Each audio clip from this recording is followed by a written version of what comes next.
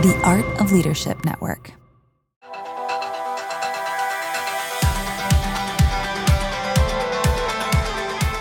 Hey leaders, welcome to the Lead Culture Podcast, part of the Art of Leadership Network. I'm your host, Jenny Catron. Each week, I'm your guide as you explore powerful insights and practical strategies to equip you with the tools you need to lead with clarity and confidence and build a thriving team. My mission is to be your trusted coach, empowering you to master the art of self-leadership so you'll learn to lead yourself well so you can lead others better. Each week, we'll take a deep dive on a leadership or a culture topic. You'll hear stories from amazing guests and leaders like you who are committed to leading well. So let's keep learning on this leadership journey together. Friends, today I am joined by my friend Steve Jones. Steve is a leadership coach, keynote speaker, consultant, and best-selling author who empowers leaders to build strong, united, and resilient cultures. His positive impact developed as a teacher and head football coach at Kimberly High School in Wisconsin, where he led his team to a record of 121 wins, 9 losses, including 70 consecutive wins and multiple state championships. Steve's winning formula captivates Fortune 500 companies, pro sports teams, and competitive leaders aiming to inspire successful, connected teams. Now, you guys, I love this conversation with Steve. We connected via some mutual friends. You'll hear us talk about that in the episode. But just such a shared passion around the power of teams, about the power of culture. And I love Steve's perspective from a football coaching background and history, and then how he's applying that to executive leaders and businesses today. So we're going to talk about how culture drives winning behavior. No surprise there. That the best teams are always player-led. And then he shares with us the twin thieves of fear of failure and fear of judgment. And he actually does a little bit live coaching with me around those two thieves. So I know you're going to love this conversation with Steve Jones.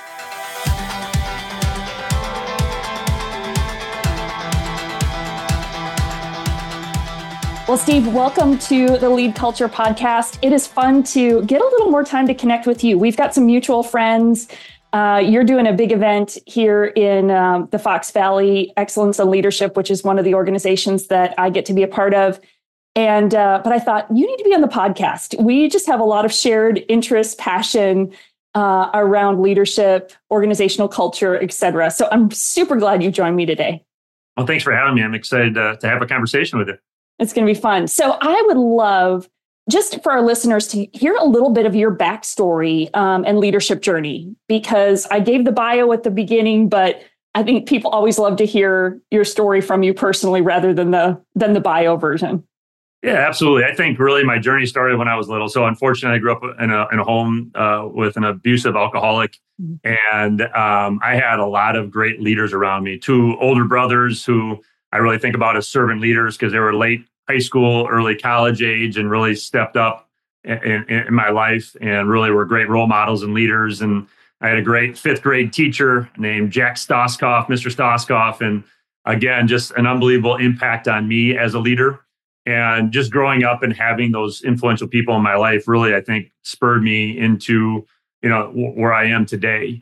Specifically, Mr. Stoskoff, as far as my career trajectory, I started off as an elementary school teacher because of the impact that he had on me. Wow. I got into coaching because of not only him, but other coaches that I had in my life that when I was looking for, positive adult role models, those were the people in my life. So, fortunately, sports were a big part of that journey too, of learning leadership skills. Yeah. I ended up playing college football and coaching college football for a year and then got into teaching. So as I said, elementary education teacher, I coached multiple sports. And then the back half of my educational journey, as far as being a teacher, I was a high school leadership teacher for 13 years. Oh, I don't think I knew that. Yeah, it was an unbelievable experience, and I give credit to our administration and our school district, our school board of having the vision for that, because it was an unbelievable experience. It was open up to the entire school, so it was an elective, freshmen through seniors, and we got to really dive deep. So really, my whole 13 years, my life was really revolved around leadership. Like, we're getting to read lots of books, listen to podcasts, and then most importantly, learning alongside of our young leaders about what got them excited, what they were fearful of. So I didn't have to worry about profit margins. I didn't have to worry about things, but really getting the reps every single day, class after class of learning and teaching and applying. And then the unique thing too is I was also the head football coach at our high school for the back half of my career, 11 years. Mm-hmm. So I got to take those ideas and those theories and principles and stories and see if they actually worked, because leadership's a lot easier to talk about. It's a lot easier to read about than to do. Yep. And got to take those into an unpredictable, highly competitive situation and see if it actually worked. And if it didn't, go back and revamp. So and try it again. For 13 years, it was, learning about leadership, teaching it, applying, reflecting, revamping, just that constant cycle. And then as we experienced some success at Kimberly High School in our football program, word caught wind that we were really focused on leadership development and culture. So businesses started to catch wind, asked me to come in and speak to their teams. And that started to take off. COVID hit around that time. And my co-author, Lucas Jaden, who's now my business partner, we wrote the book, The Twin Thieves, which experienced some success. So then more of those calls started coming in. So I got to the tipping point of what do I do here? And I couldn't do it all. So about a year and a half, decided to leave education, join Lucas Jaden. It's now Jaden Jones. And we get to work with amazing organizations, businesses. We get to work with professional sports organizations, colleges, military, Olympic athletes across the board. So it's really been a fun journey. It's been so fun. And it's fun to just hear some more of your reflections on your journey, because I moved to the Fox Valley 6 years ago now. And I had grown up in Wisconsin, and then I was gone. I was in Tennessee, California, moved back. Most of my family had settled in the Fox Valley.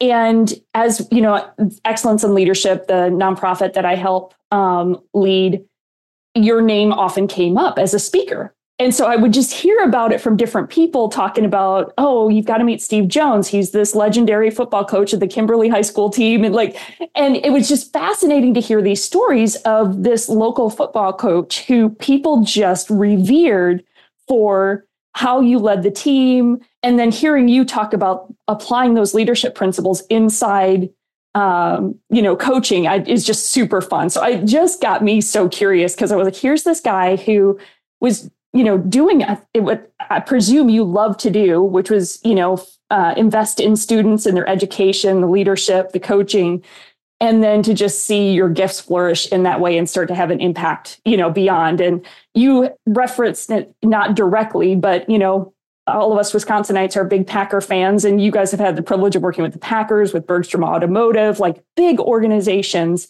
in Wisconsin. And it's just fun to see the continued impact there.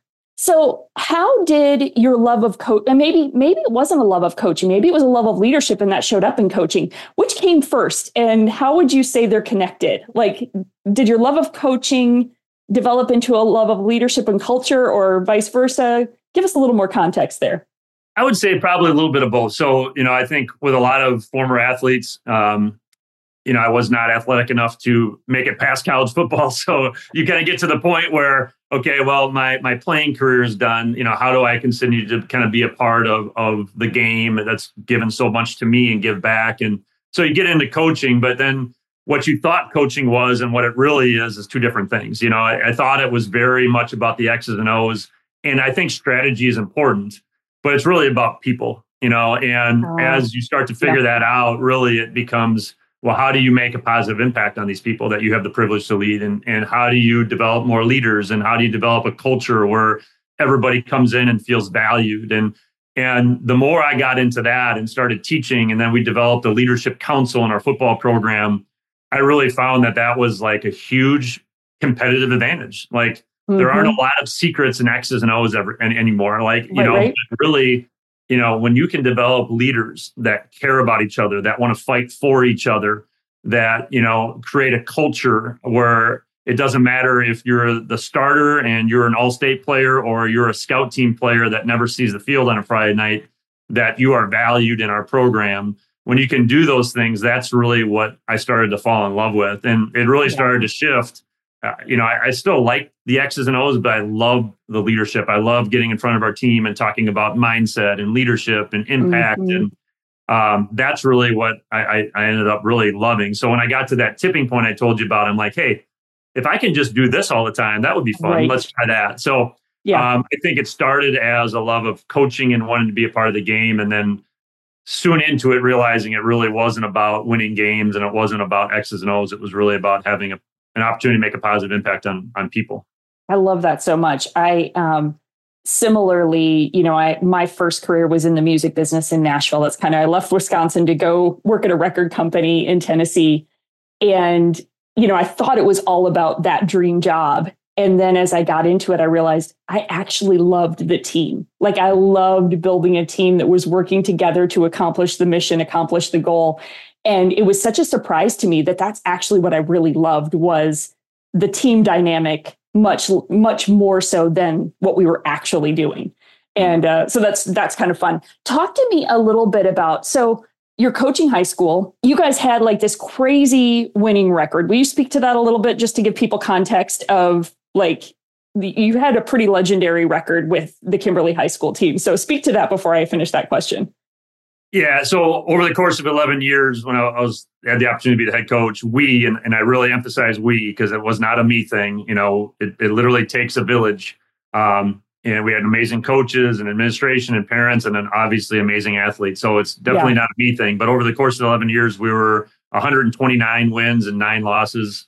And then we also had a 70-game win streak in there where we won 5 consecutive state championships. So at the time, it was the longest in the nation. Still is, the longest in Wisconsin history. So, so we experienced success, and I think, and there's a lot of people in the world that can vouch for this in different areas. I think of a guy named Bob Chapman. I don't know if you've ever heard of him, but he's an amazing CEO at Barry Waymiller. But you can really care about people and still have great success in profit and wins and whatever your area is. It's not one or the other.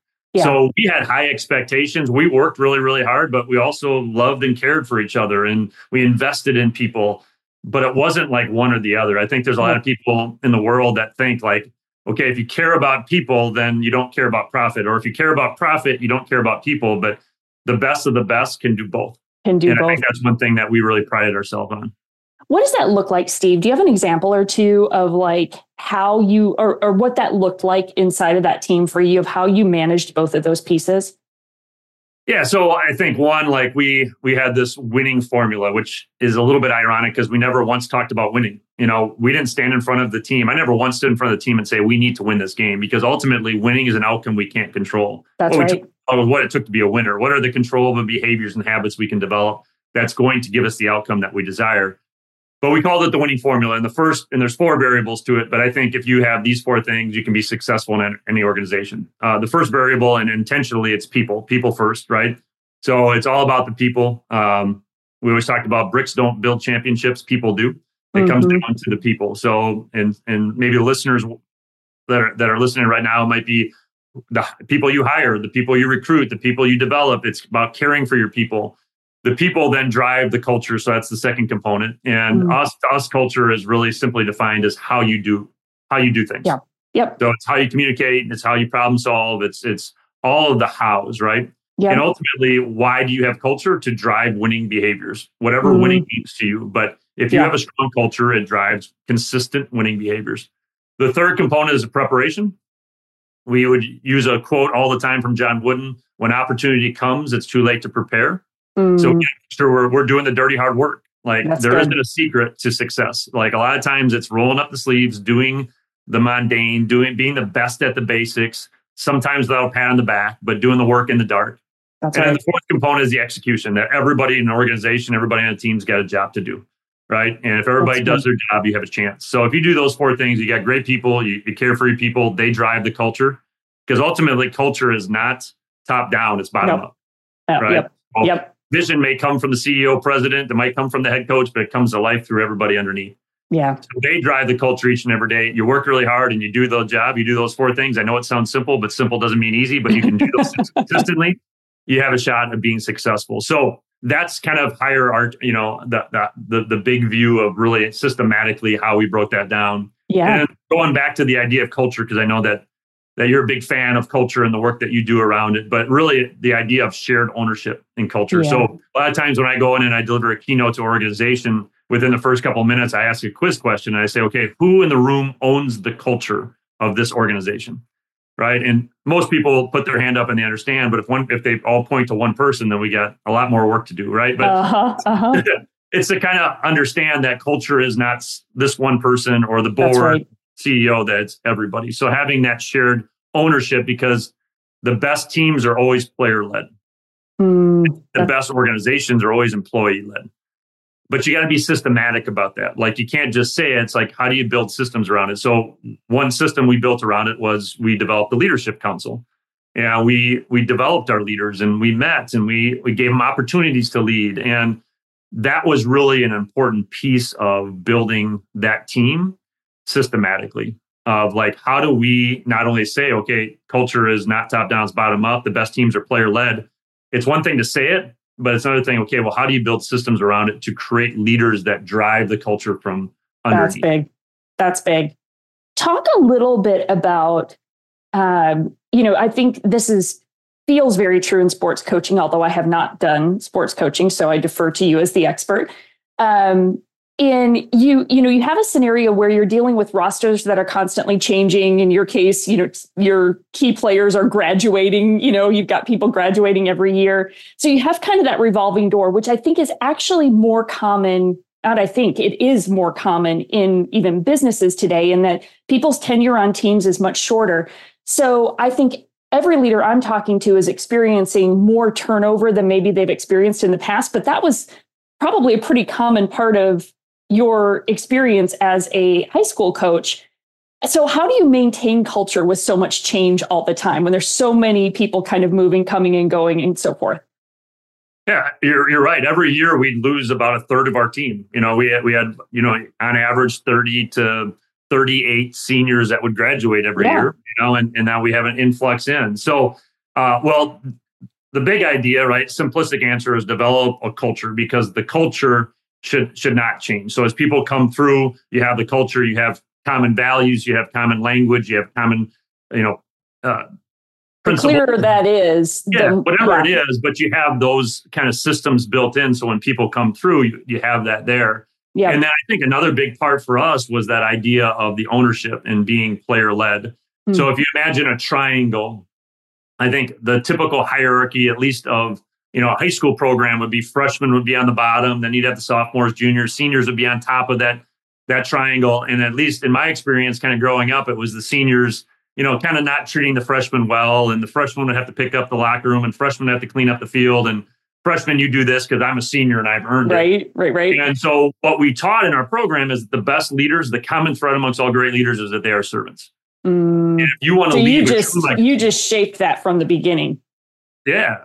And if you want to leave a true legacy, you need to learn how to serve. So we actually took that pyramid and we kind of flipped the paradigm on its head. Yeah. So our seniors and our juniors would serve the freshmen and sophomores. So our seniors and juniors would model the behavior. They would pick up the field first. They would clean the locker room. They would go up to freshmen, put their arm around them, say, you know what, I've been there before. It's really tough, but I'm here for you if you need. Our seniors would give rides home to freshmen, pick them up in the morning. Our seniors would call freshmen on a Saturday morning and say, hey, I'm going to come pick you up for breakfast on my dime. Wow. True stories, but we weren't perfect, but we were connected and our kids cared about each other. Yeah. And the cool part about going back to your question is when you treat the newbies like that and they become the experienced ones, what do they want to do? Yeah. They want to return the favor, right? Yeah, they want to return the favor in a good way. They're going to model what they experienced. Absolutely. Yeah. So how you treat and how you create systems around your experienced leaders and how they mentor and how they guide and how they show what this culture is about is really, really important to get that culture to cycle. And I think one of the most important phrases out there is, hey, from your leaders, specifically your employee leaders, not just the CEOs and presidents of, hey, this isn't how we do things around here. Yeah. Or, hey, this is how we do things around here. Yeah. And when you can get that from your employee leaders, because it's one thing to go through an onboarding handbook and all this other stuff, but then it's the day-to-day experiences of, hey, this is how our culture works. Yeah. That's how you get a systematic culture built. So good. That's so good. I could probably keep pulling on threads of that because I just love it so much, but I want to make sure we get to a couple other things. What lessons did you learn because now you're in more coaching executives, corporate coaching, et cetera. So what lessons have translated from your football coaching days to your executive coaching days? What lessons kind of carry through? I think just so many. I really do. I mean, I think there's so many parallels, and I was worried about it myself. Like I was worried about making this transition. Is it really going to connect, right? And there's so many connections to coaching because how we opened up, it's not about the X's and O's. It's about the people and developing leaders and building a strong culture. So, there are so many different carryovers. And there's just a few principles that maybe I could share for examples, right? So one, because I think, again, going back to that common language is really important. So we had some common language. One word that was really important in our program was Ubuntu. Ubuntu is a word that originated in South Africa, and the base meaning of it is I am because you are. And I think in these villages in South Africa, they knew that ultimately they were an ecosystem. So whether it's a football team or an organization, you're an ecosystem and you're interdependent on each other. Yeah. And the strongest organizations, I think, understand the importance of value, recognition, appreciation of everybody in the role that they play. Mm-hmm. And my question for a lot of executives is, okay, well, how are we becoming systematic about catching champions? Because a lot of times we're going around shining a light on poor behavior where we're catching criminals all the time. That's good. Some people aren't catching champions enough and recognizing the people that are doing the dirty hard work in the dark. So one quick example in our football program, if you know anything about football, a running back typically is only as good as offensive linemen. So offensive linemen are the ones doing the dirty hard work. They don't get a lot of recognition. They don't get their name in the paper, but the running backs are scoring the touchdowns.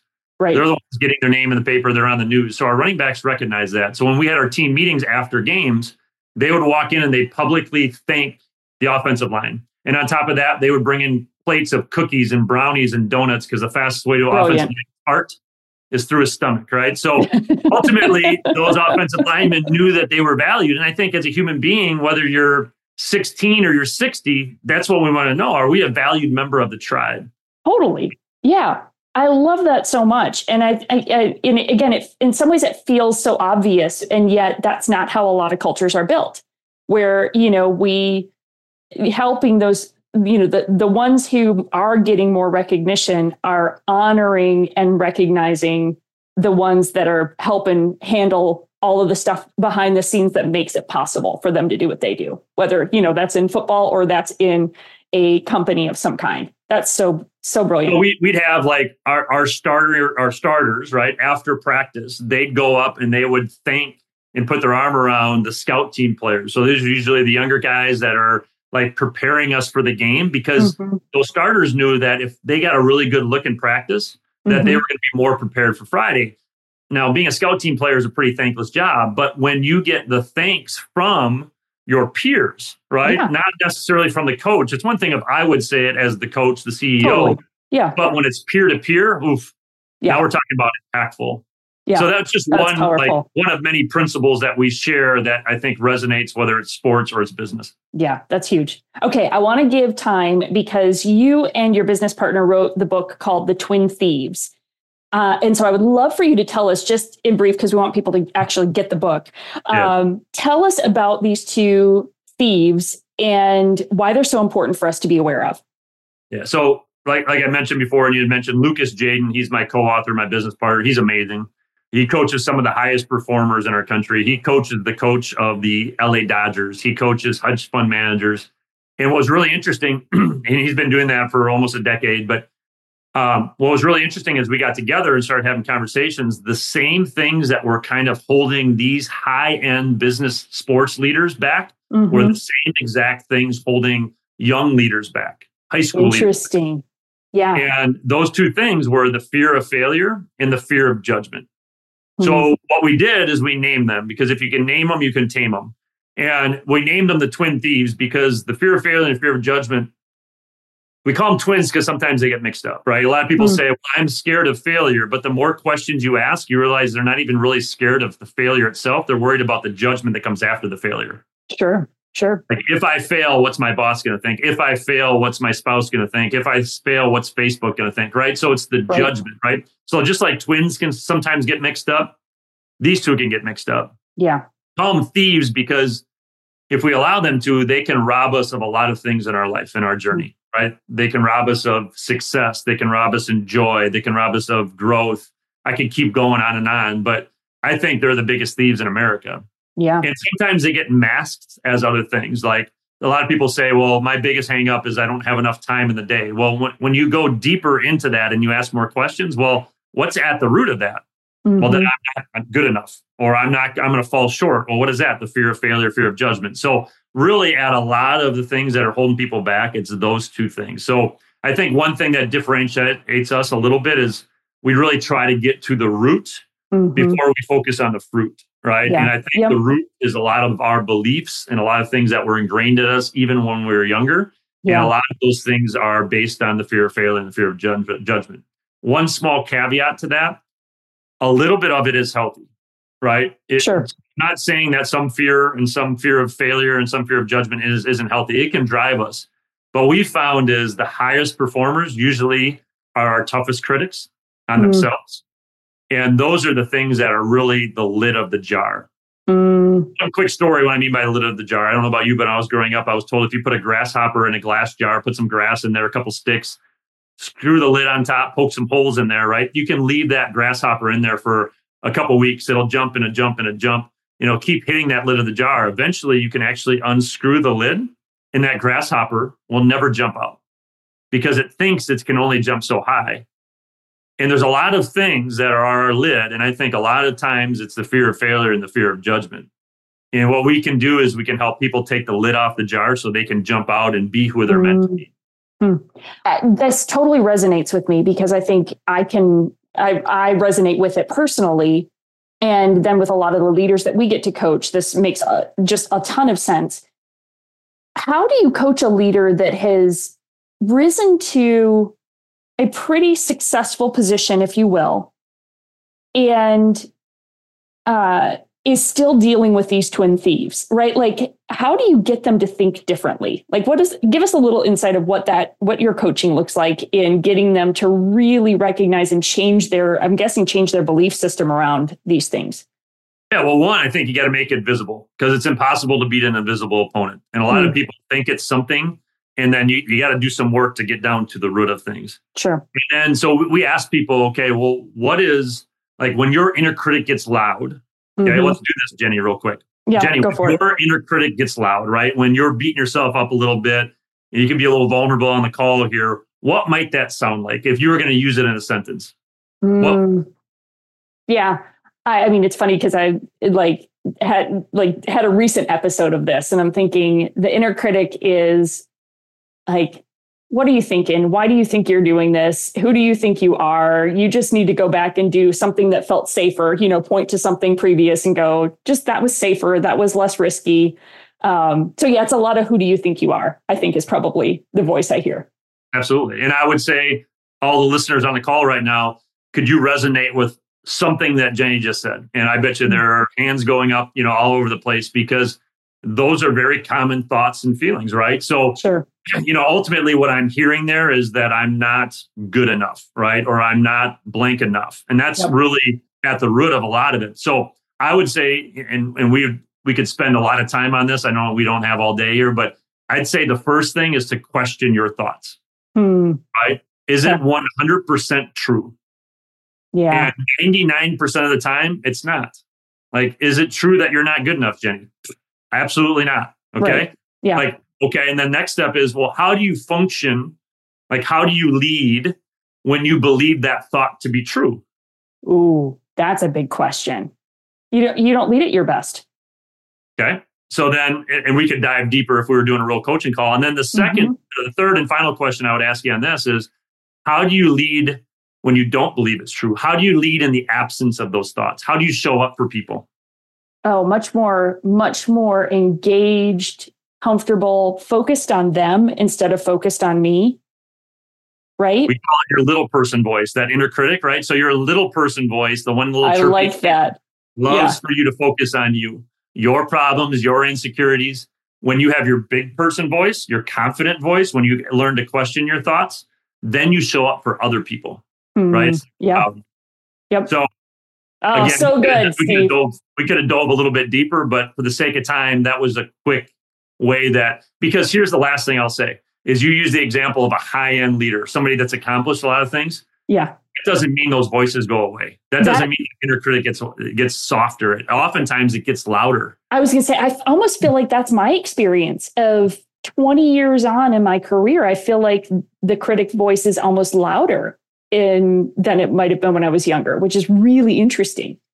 And you would think, I guess, if you'd go back 15 years and say, okay, well, if I would have accomplished this and this and this and been running my business for 7 years and all this other stuff, I bet your younger self would have thought that those voices would have went away. Right. A lot of people think that confidence and belief and a lot of these other things are on the other side of something. Like once I accomplish this, then I'm going to feel comfortable in my own skin. Right. I'm going to have confidence. Then it's not. Yeah. It's when we learn to question our thoughts, make it visible, learn how to rise above them, to be the best version of ourselves, not only for us, but for others. So good, Steve. Okay, now everybody's really getting a taste of this is the type of work you guys do and the impact of your coaching and leadership. So powerful. Okay, anything else you want us to know about the Twin Thieves and even how, because you guys write that in parable, like kind of a parable, right? So tell us a little bit more about the book. Maybe that's what I want you to do before we wrap up. Yeah, thanks. So we wrote it kind of how we like to read books. So it's short. It's about 150 pages. It's parable, so it's easy to digest. The chapters are short, so there's only like 2 or 3 pages per chapter. So you can knock out five chapters and you can feel really accomplished because you can tell everybody you read 5 chapters. That's right. And then there's like a lesson and a story in every chapter. So we really think that stories stick.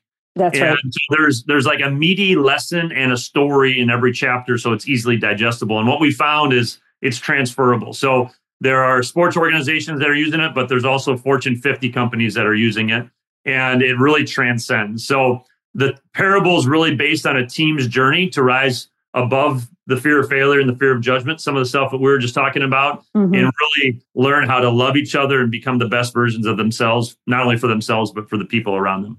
So good. Okay. How can we connect more with you, find the book, etc.? Tell us all the places to go. Yeah, Jadin-Jones.com. So Jadin is JADIN-Jones.com. That's our website, probably the easiest. And then my email address is steve@jadin-jones.com. So either way, you can find both Lucas and I's email on the website, but that'd be probably the easiest way to find us. And then we're all over social media as well. Perfect. Steve, thanks so much. This was a fun conversation. I just really appreciate your legacy, your work, your influence, and it's been fun to spend more time with you today. So thanks for investing in us. Thanks for having me. I enjoy the conversation as well. All right, gang. Let me know what you thought of this week's episode. Didn't you love Steve's perspective? Couldn't you just feel his energy and passion? And don't you wish he had been your football coach when you were in high school? Such a fantastic leader with such good insights. So let me know, again, what you thought of this episode. Share it on social media. We're at GetForsight, GET, the number 4, SIGHT. And pop on there, share with us what you thought, share the episode with a friend. And then I would love it if you would go do a review for us. Like, your reviews mean so much. And I know it takes a little bit of time. I know you've got to jump onto your podcast app to do all of that, but it really actually is helpful. So if you're a regular listener, I would love for you to go leave a review, leave that 5-star review and help us know how we're doing as we seek to continue to invest in you as leaders. All right, gang, thank you so much for listening today. Share this episode with a friend and keep leading well this week.